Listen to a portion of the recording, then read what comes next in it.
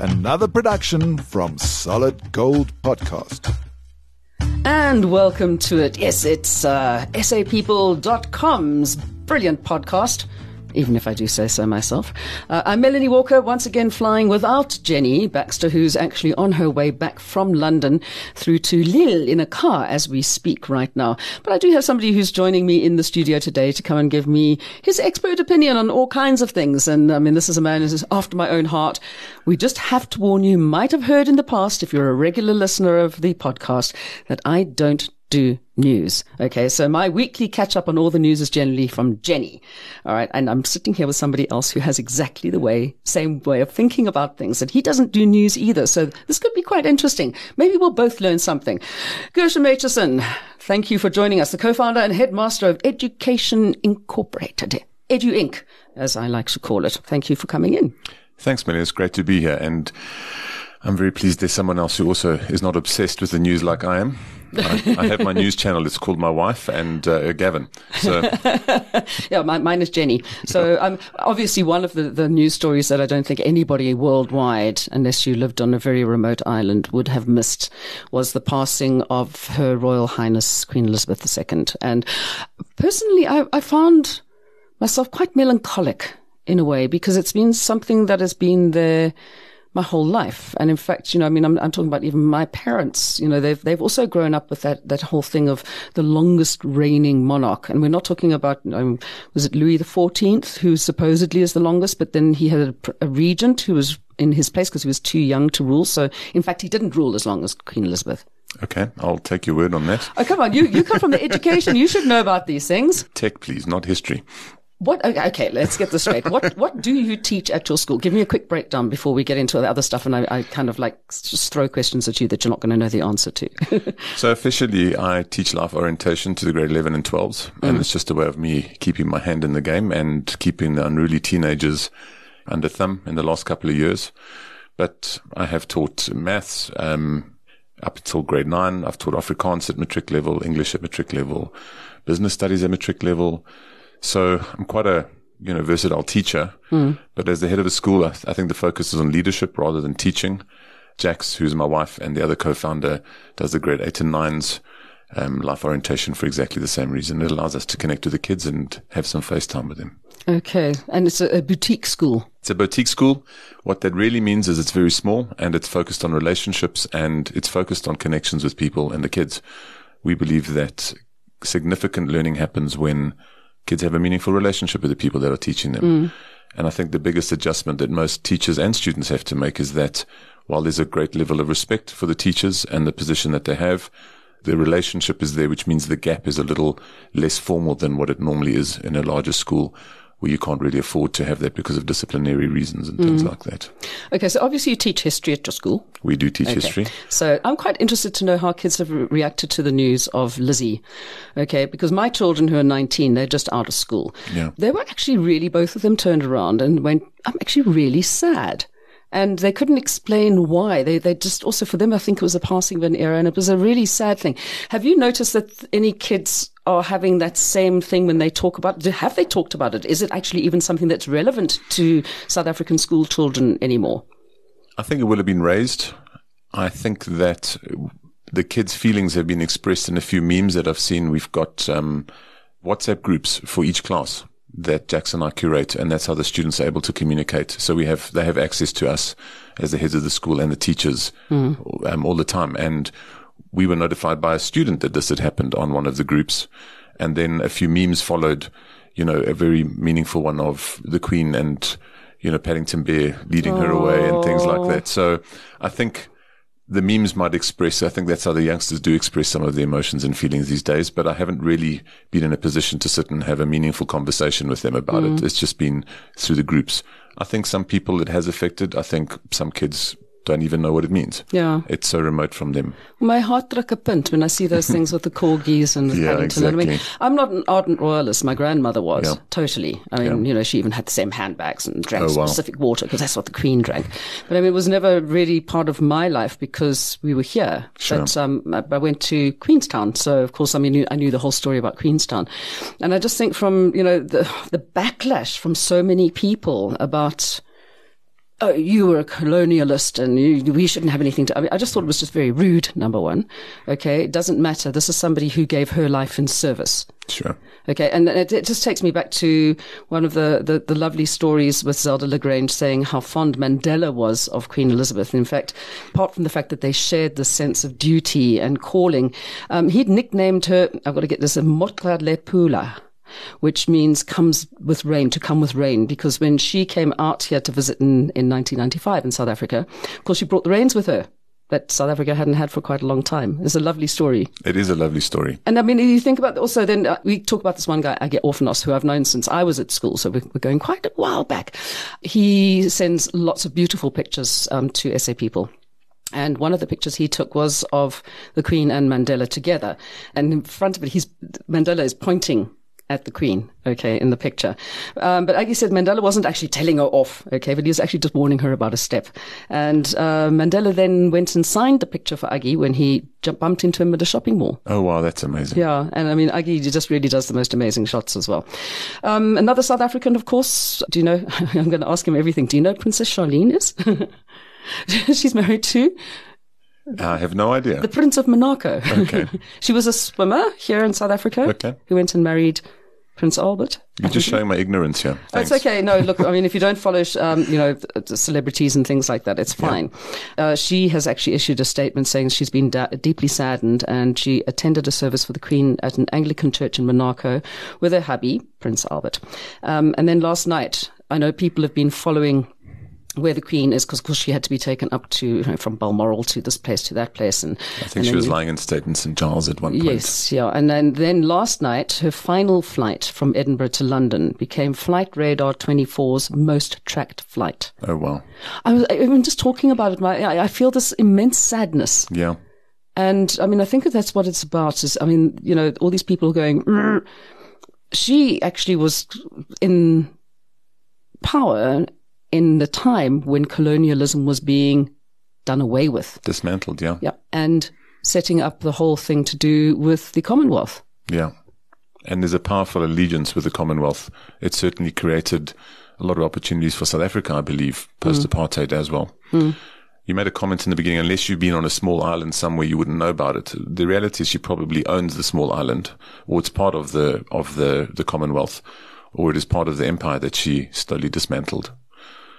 I think it is sad that people take this as an opportunity, as they did when Mandela died, to throw stones and cast judgment and say things about people who are human beings after all. Yeah. I think what strikes me the most is, regardless of who they were as a human being and what flaws they might have, is the incredible service they gave their countries and the people. And that service comes with sacrifice, self-sacrifice. It comes at a cost. And regardless of my personal opinion of her as a person, the same as Mandela, I have immense respect for the service and the fact that she put her country and people first, sometimes through very difficult times. And I cannot fathom the conversations and the decisions they've had to make in their lifetime to be able to give that service and render it. Mm. You're quite right. And I even go a bit further, thinking about even our late F.W. de Klerk, who was instrumental in being one of the people to dismantle apartheid, along with Nelson Mandela. Yeah. Okay. And the vilification that comes up afterwards, that eventually I was taking people to task online as well. And that's why I left Twitter as well. Because I just said he was a grandfather to like a few grandchildren, two of whom I was very good friends with. Okay. And they are on social media. How do you think that they're feeling now that their grandfathers died and you're talking like that? How would you feel if somebody said things like that about your granny? Yeah. But people are just revolting. I think one of the things that both the Queen and Mandela, in my opinion, exemplified was the concept of grace. Yes. And I think that people who feel that they have an opinion they'd like to share about them personally and, whatever they might have against them, I think this is the appropriate time to show a bit of grace, tolerance, and I think that grace speaks a lot about social kindness, perhaps. And I think that's perhaps what needs to be displayed now. She has a family, they're going through mourning, and an extended family in a nation that is going through mourning, and perhaps people need to be a little bit more gracious right now. And if they don't know how to be graceful, they can at least be just a little bit lekker. Always lekker. Yeah. But it is a thing that I think people have become a lot more miserable and so quick to judge and not think about what they're saying. And over the last 2 years, especially, we're all in that state of angst and like being stuck at home and not knowing what was going to go on. If you get this thing, is it going to kill you, et cetera, et cetera. One thing I was very impressed with your school was like literally the day after they announced the lockdown, you guys took all of your students online immediately and kept it going, whereas so many schools in the country obviously couldn't. Yeah. Well, I think that's the advantage of being small, and I cannot take credit for that because Jax, the executive head, and my wife and the co-founder was instrumental in that. I remember 2 weeks before we're sitting in a board meeting talking about this and the plan, and we were all rolling our eyes, telling her that she was overreacting. But her plan, worked out, and at least she had the foresight to think that this was going to happen. And it's left us in a position where we are able to offer a hybrid solution. I've got a grade 11 who lives in the UK. I've got a grade 9 who's in Durban, and a few other students, who have made use of this because the families moved into Africa for 3 months on a contract to work, and they're able to attend school digitally, presently in class, and not miss out on any of that and not have to change and disrupt their lives, as it were. So that's one of the good things that have come out of it. And it's also helped us question how we, engage in the learning process. So being a small school. Does one even need to go to school? Yeah.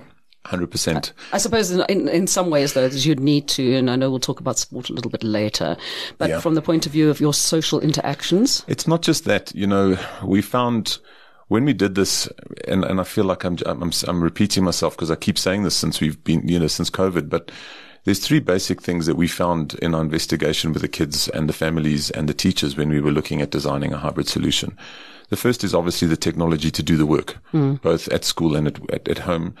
And alongside that, in parallel, is your technology for communication, because it doesn't matter if you can work, but if you can't communicate effectively, and that is being able to hear, participate, and see what's going on. And it's all of those elements need to be engaged. But the last one is a crucial one, and that is technological behaviors. Some people are not geared towards it. They know that they need to be in a space separate from, the place where they relax and socialize and things like that. So there are some people who are, and even in some cases, students who are very good at doing it online because they have the technological behaviors and disciplines in place that they don't get distracted and watch YouTube, etc. But there's some others who are going, no, I don't want to fight that battle. I'd rather do it at school. They enjoy that interaction with the teachers. They enjoy the interaction with their peers. Just walking between the campus, which is different and it's relaxing, is a lot better for them than sitting at home. The grade 11, when he went off to the UK, went through 6 weeks of training and getting used to this, being at home, coming in. And even our grade 9 who's in Durban, whenever he gets an opportunity, he'll pop onto campus and see his friends. And when they're down there, they will see him.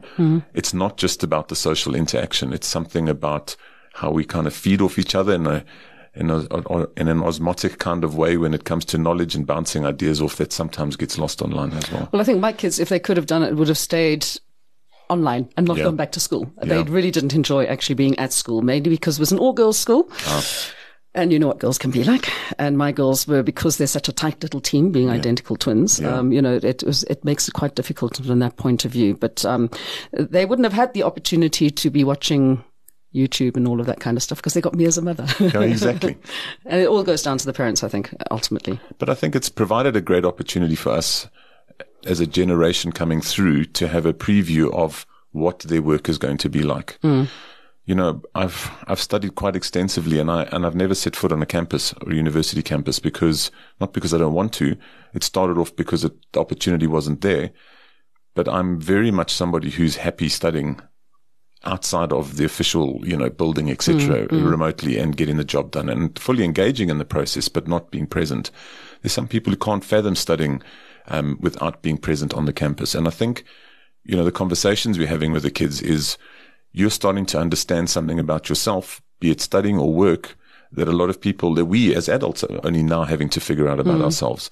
That I can do this at home, but now I need to be on campus or in present to be able to do that. But then from that point of view, it's going to stand them in good stead. And I think, it would have been great for me when you spread your wings and you go overseas and you're an adult and then you're working and you might be working kind of freelance and all of those.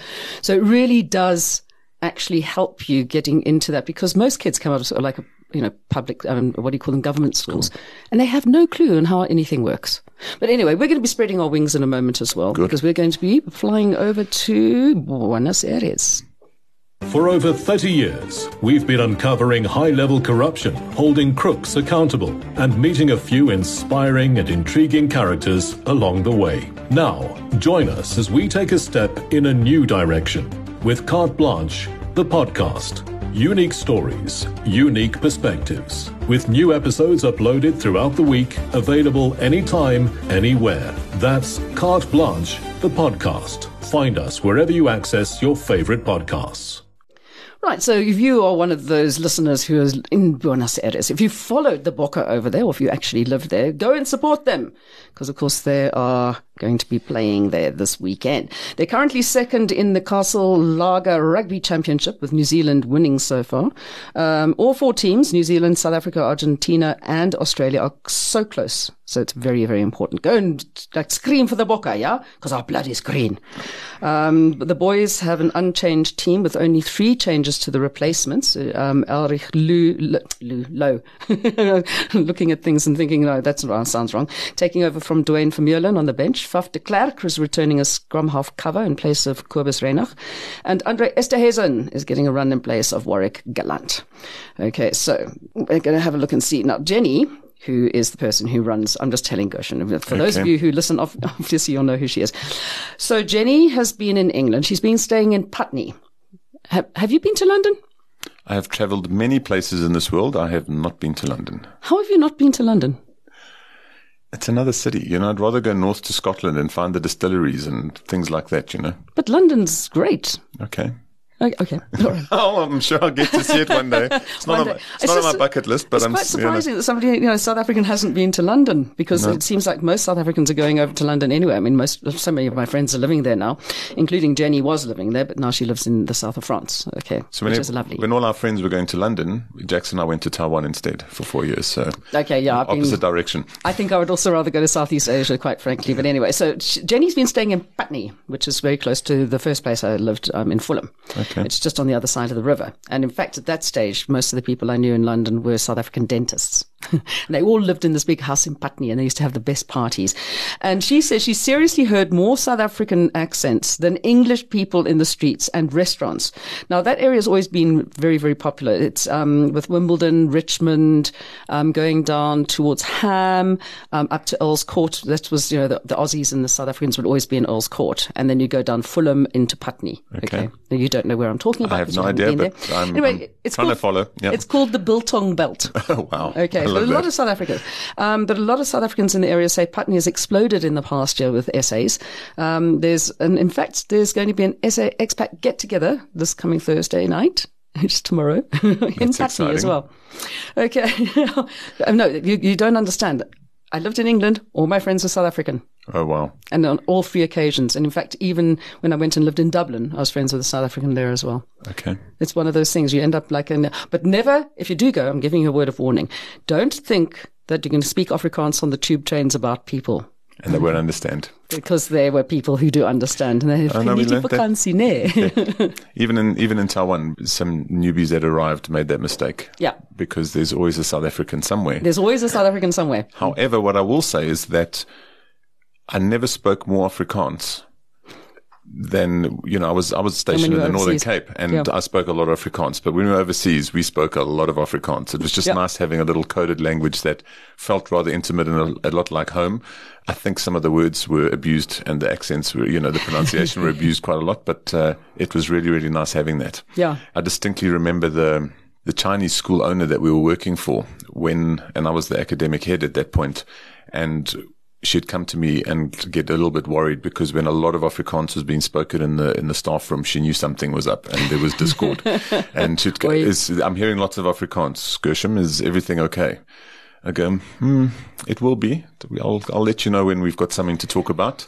But yeah, it's nice. And South Africans should remember that, people do understand. There are lots of South Africans all over the place. So just watch your P's and Q's. back now. Yeah, exactly, Okay. how you're back. No, I just wanted to, you're saying Gershom there again, Yes. your name, obviously. Okay. Gershom Aitchison. Now, this is not a normal kind of name. Please just give me a bit of a background for this, because I'm looking at anything. Are you Scottish? Are you from Israel? I mean, what is going on with this name here? Yeah, I think like most countries, there's been a lot of Scottish influence, and Aitchison, surely points to that. God, I married a Scottish girl, and thank God I had an Aitchison surname. Otherwise, the marriage would never have been approved by her parents. So yes, my family came to South Africa in 1876. They landed in Durban as missionaries. Lord, you go back a while. Well, the Aitchison side of the family, and they ended up moving down to Harding and setting up a mission station there. Being good missionaries, Gershom is a biblical name, and apparently Moses' first son was called Gershom. It means stranger in a strange land. So they named their first son that, and it's kind of been in the middle names until my father thought it would be a good idea, in the early 1970s to name their son Gershom in South Africa with a surname Aitchison. Okay, now, a stranger in a strange land. I mean, you must be feeling like a stranger working with all these young people as well. Does it ever feel like that when you're working with young kids? That it's a strange world that you're inhabiting, a strange land that they live in? Certainly, anybody who works with teenagers will know that it's a very, very strange place. It doesn't matter, how connected you are and how much you think you know. The teenage world is a very, very strange place. I can say that for certain. And skirting around the edges, I certainly don't want to dive into it, because I say that to them quite honestly. I'm not interested in what's going on in your world, because it's quite terrifying. Let's focus on how to draw you out of that into the real world on occasions and have some conversations. Make a fully please. formed human being. Please. That would be a good way to go. I'm trying to make you into an adult, okay? Yeah. Stop fighting against me with this one. I certainly, sometimes when I do get snippets of news that are fed to me by Jackson Gavin, I do feel like a stranger. I'm like, am I living in the same place that these people are? Because it really doesn't feel like that. Yeah. It is certainly a strange time to be living at this point. And I don't think just in South Africa, but Worldwide. Yeah. Strange times. Yeah, I'm sure that you don't have as much antipathy towards snowflakes as I do, though. So that's okay. You have to hold your back. I don't. I remember there's a Chinese curse that says, "May you live in interesting times." And we are. And I think the last, since we've come back from Taiwan, it's certainly been interesting times. Yeah. And it absolutely. hasn't stopped, yeah. Yeah. Well, talking about schoolboys and school kids, by the way, a South African schoolboy from Melkbosstrand in Cape Town, Cameron Tripley, actually won the junior boys sprint race at the ICF Stand-Up Paddling World Championships in Poland. I'm sitting thinking stand-up paddling. I know Jenny does it, and she's got, I had no idea. I knew that you could stand on something and paddle somewhere, but apparently you have to blow them up. Did you know that? I'm hoping with air, not, Yeah, no, pyrotechnics. not with TNT, okay. no. Yes. No, you have to okay. blow them up, and then you go paddling. But in Poland, I'm sitting and thinking, that's quite a strange place to actually have a world championship for it. Anyway, for 3 years, Cameron has been South Africa's dominant SUP male paddler, but this is the first time proving himself on the world stage after injuries and funding challenges. And then, of course, and I did ask you before we started recording, yes. Do you know who Wade van Niekerk is? No. Okay, he's a sprinter type person. He's an athlete. Thank you for that information. Okay. I will store that. He's an athlete. Okay. Okay. But, he's like really famous though. He's like a really great runner. Okay. I don't follow sports, but I do know him. He won the men's 400 meter, let me get this right. Gala dei Castelli in Bellinzona, Switzerland on Monday night. Jeez, it's a bit of a tongue twister, hey? I'm so glad I'm not having to read that. Oh, this is something that I also want to ask you. When it comes to boutique schools, small schools, private schools, obviously we've got the bigger schools like, the St. John's and Bishops and places like that where they still have your usual school sports. And some schools like Jeppe, even the government schools like Jeppe, really, really good with their hockey teams and rugby, of course, being big across the board. How do you get kids involved in sport in a smaller school like that? Could you even field a rugby team, for instance? No, we could not. However, there's a lot more sports out there that are not just team related. So we attract a lot of students who perform very well in sports, but they're not team sports. And what attracts them particularly to Edu Inc. is that they don't have the compulsory hockey or netball or rugby that they have to attend. They can actually focus on their sports. And we have very, very good representation at provincial as well as national level for quite a lot of sports. So, like what? Well, one of our first elite sports kids was Kelly Telfer, and she was South Africa's #1 female golfer. This year she got a full scholarship to go overseas and study in America. She got a university degree and has gone pro this year. Oh, fantastic. So one of Edgewing's alumni is now a pro golfer. We've had kids diving on the provincial and national stage, rock climbing on the provincial stage. Currently, I've got a grade 7 and a grade 8 boy who hold the national record, SA national record, and 2 golds for archery in the division that they shoot. I've given a child honours for paintball, representing South Africa in Belgium for paintball. No, are you serious? Promise you. Paintball? Our honours board says paintball. Jax cringes every time she sees it, but he did it. That's amazing. It is absolutely amazing. Performing arts as well. We've got some really good dancers and singers in the past. I think one of my grade 10 girls at the moment came 4th in the world for tap dancing last year. And is going, I would have been good in a school like that because I'm not a team player in any way or form whatsoever. Yeah. I don't even want to go cycling because I see people riding in like their form of a peloton. Yeah. Not horse riding, bicycle riding. Yes, I don't do that. I hit it, yeah. So anything that you don't have to do with other people, I'm fine. So that would have been like right up my alley. Sure. Look, we do have kids that participate in sports, but they'll go to Saints and participate with, the club sports that are going on there. Sports, and we obviously encourage it. It's good for the soul. It's good for your body. It's really good to do the sports. And you need to keep on telling us what your kids are doing and like, so we can do stories on them as well, because it's nice to have alternative sports. When I was at school, those were not available. Well, then just punting that, one of the latest things we've been diving into is polo. City Polo has made it available to people and accessible to people. You pay the same kind of fees you would pay, a normal riding school. You don't have to own the horses, which is really great. And that's the expensive part of polo. So for 3 months, I've been playing polo and dragging any kids along who would want to come and do that. It's just such a good sport. And it's, you don't have to be part of a team to do it. They can put a team together based on your skills and things like that. So, just another out-of-the-box thing that's happening. I do like polo, mainly because I like watching the men in their joddies. Let's not go there, shall we? Okay, well, staying with a bit of sport at the moment, I know that we also found out that you're not much of a rugby fan, so you don't watch the rugby like I do. No. But the Sevens this last weekend, oh my goodness me, that was just it was a disaster. It was a disaster, which is really sad because, the Blitzbokke for me are just like, we're always pumping superheroes, them. They are superheroes. Anyway, Neil Powell has retired as the coach of the Springbok Sevens after 9 years, and he's joining the Sharks. His golden reign as international Sevens coach came to a disappointing end in Cape Town during the Rugby World Cup Sevens last weekend. As people said, well, it's just terrible. They finished 7th. I was like absolutely horrified. Oh, wow. I don't know how that happened. What happened? Something happened. Maybe it's because Mercury is in retrograde. I think that's the only thing that we can blame it on. Of course, they did enjoy a golden era with Powell. They won 3 World Rugby Sevens Series titles, won 22 of 37 cup finals that they played. Wow. He remains also the only person in Rugby Sevens who has a World Series gold medal as player and coach amongst his accolades. That's amazing. And he says, apart from the wins, the thing I will treasure the most will be the human beings I coached. That's lovely.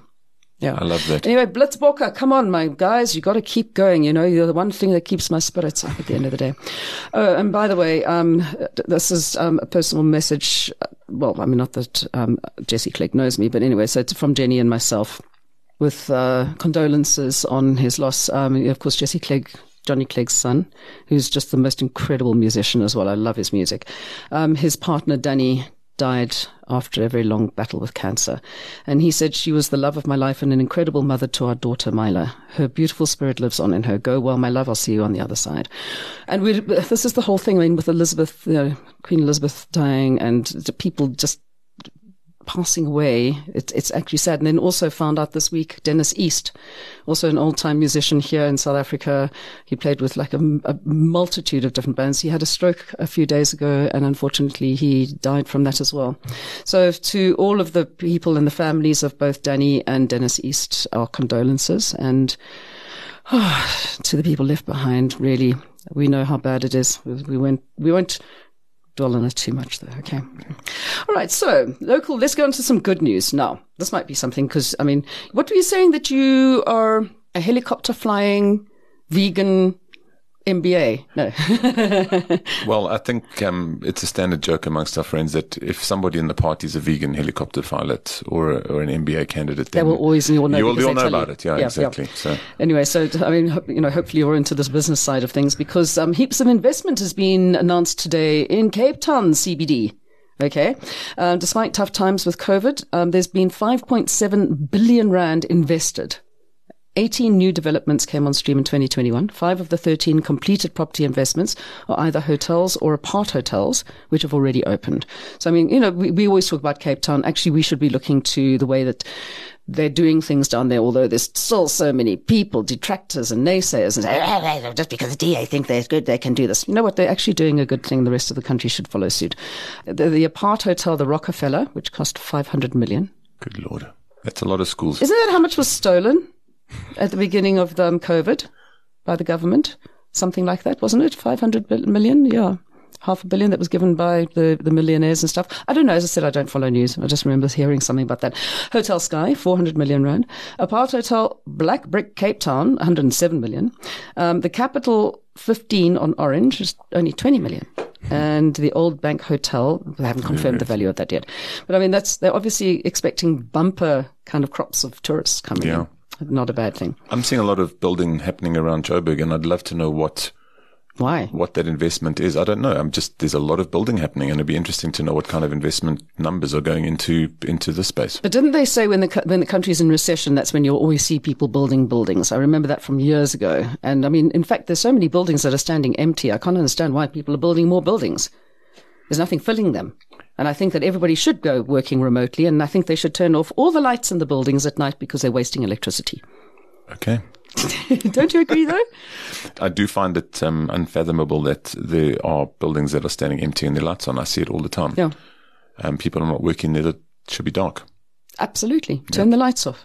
Just look in your own brain. This is not a message to Eskom. I'm just clarifying that. Oh, no, this is very much a message to everybody and electricity and Eskom, and come and this is enough now. By the way, we didn't mention, of course, I'm sure the rest of the world knows we're back in stage 4. It goes from stage 4 to stage 3 to 2. Oh, and then even Eskom's push can't keep it up. Yeah, because exactly. they're like, okay, within a 5-minute period. Oh, stage 4. Oh, 2. Oh, 4. Oh. Anyway, so thank goodness for Eskom's push, though. Okay. Eskom. I call it Eskom. Eskom. Then I did mention last week Marcus Wyatt, who's a jazz musician here in South Africa. He was over in England doing a whole thing with a Philharmonic and a couple of other South African musicians. That's and then exciting. This week, 4 talented SA musicians joined the G20 World Orchestra World Premiere in Indonesia. Isn't that cool? Very cool. Yeah. I love hearing that South Africans are into literally everything. All over the world. All over the world. We've got to take over the world one person at a time. But then one thing I've always wondered, because one thing I've always thought is a course that they should teach in every single school, okay, is how to grow your own food. I think children, I mean, you have kids now coming in, oh, I don't want to touch that, it's dirty, because they don't know how to play in the dirt, whereas we grew up playing in mud. And I've always said to, especially primary schools, you need to get kids to learn how this happens, where their food comes from. Do you do that at the school? It happens in fits and starts, yes. Okay. So the interesting thing is the hidden curriculum here is grit and patience, because carrots don't instantly grow. There are various vegetable patches at various times, and it's interesting watching them learn what grows in sun and what grows in shade and things like that. But every now and again, there's a crop of vegetables or tomatoes, carrots or tomatoes, or some spindly lettuce that ends up on a plate on my desk. So we've grown this. You're more than welcome to take it home and add it to your salad. It's not just the growing and getting the, into the dirt and things like that. It's also learning to use a screwdriver and a hammer and knowing how to use that properly and what hammer is used for what. So, in our technology and things like that, we make a space for the kids to do it. And the kids really love it, boys and girls, getting involved and actually learning how to do that. The LO teacher for grade 4, 5, and 6 is making sure they're all learning how to change a car tire and, where to put the water. Kids to do that as well, yeah. But, very much that experiential learning is very much part of it. And we're very lucky to have the flexibility as a private school to incorporate that, on whim of the students if they're interested in things like that. Well, if they're interested in finding out more, there's 2 women in Tshwane who have turned a rubbish dump into a thriving vegetable garden. So you could always take your kids out there to go and have a chat with them and see what they're doing. That is a fantastic idea. Yeah. Of course, all of these stories you can find on sapeople.com and on Facebook. And I just think, when it's got anything to do with growing food, I'm kind of like, I'm on board, man. Yeah. I just want everybody to learn how to grow their own food. That's the most important thing. So the cynic in me asks one question. Yeah. Organic? How organic can it be on a rubbish dump? How much are the plants taking up, into them from the rubbish dump, or has it been denurtured to the point that it's safe to be able to grow? You're going to have to go out there and find out yourself. Fair enough. Because anything that grows is organic. And plants don't take up stuff into them that is really bad for them, by the way. Fair enough. Because plants are much more clever than people, didn't you know?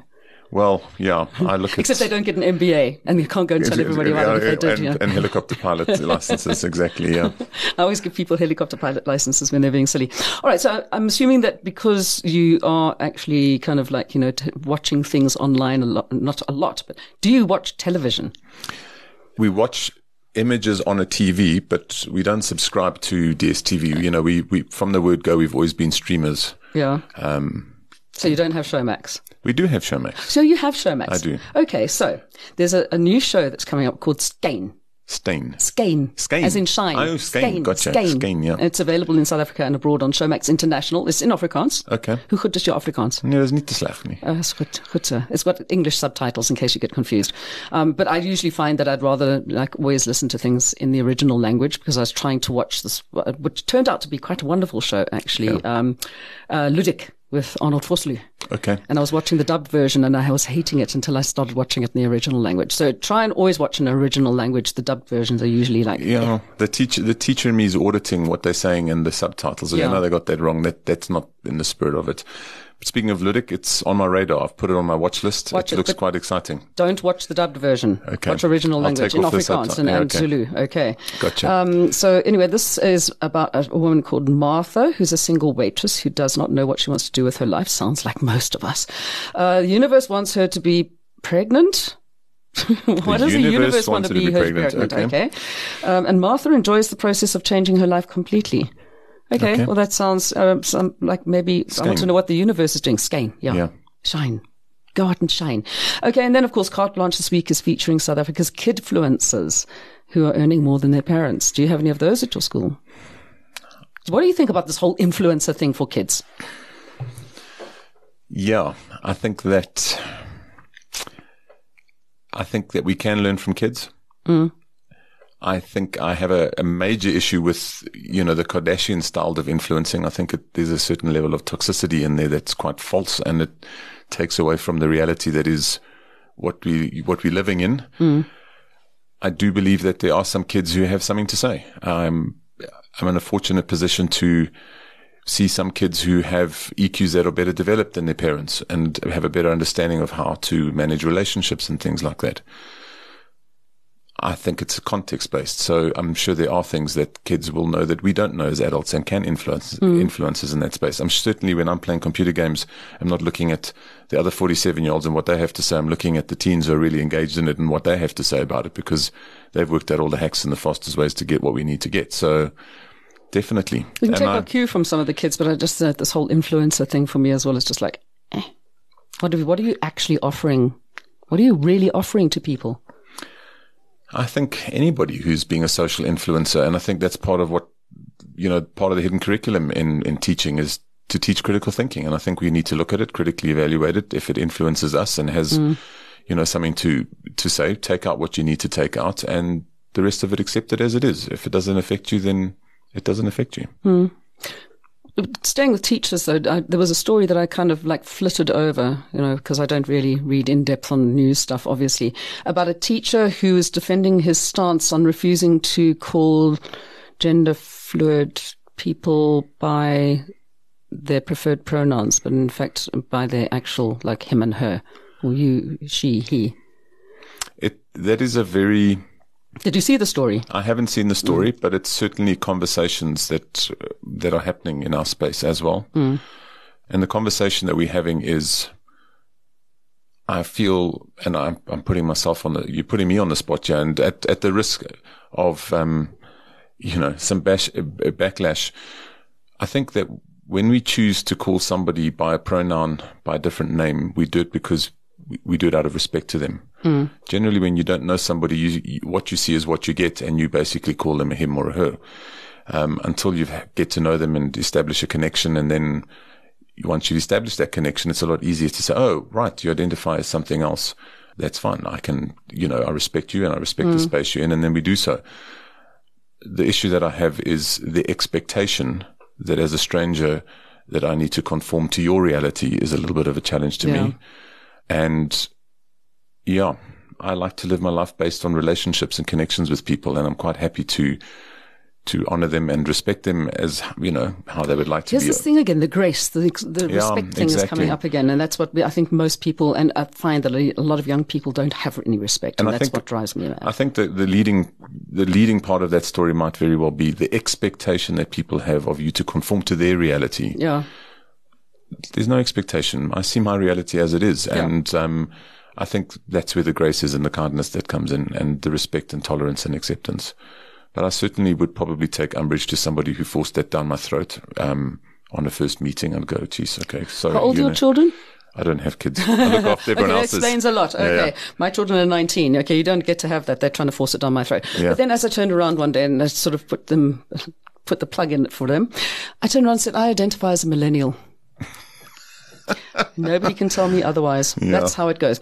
Anyway, so there we are. How to deal with kids and how not to deal with kids. And are we allowed to call them kids still, or do they have to be young people or children? Or I'm sorry, they're always going to be kids to me because I was a kid. I got called a lot worse. Look, I'm a headmaster. I'm used to having teenagers not liking me, having an opinion that's different to me, and trying to sell me their own agenda. So it's part of my life. I'm pretty resilient. I've just gotten to the stage where I don't actually care. So there we go. Yeah. I don't care. I'm a grumpy old woman and I'm allowed to continue to be so. Anyway, but next week, Jenny and I will be back on again. So please don't miss out. Coming up on sapeople.com this coming week, the talented blogger in the UK, Andrea Zanin, is launching SA People on SA People. Or maybe it's a blog, SA People blog on SA People website. Yes, about SA People in the UK. Okay, cool. Maybe. Let's see what it happens. I'm going to have to go and check out the website and check it out. A place where expats, of course, can share their stories, memories of South Africa, and what they're up to now. So if you are one of those people and you've got something good going down, or if you know of something here in South Africa that you think would be worthwhile for people overseas to make their heart druk a punt, okay, then send it on to sapeople.com. We'll catch you again next week. Take care. Cheers. Thanks for having me. Thank you for being with us. You've been listening to another production from Solid Gold Podcasts.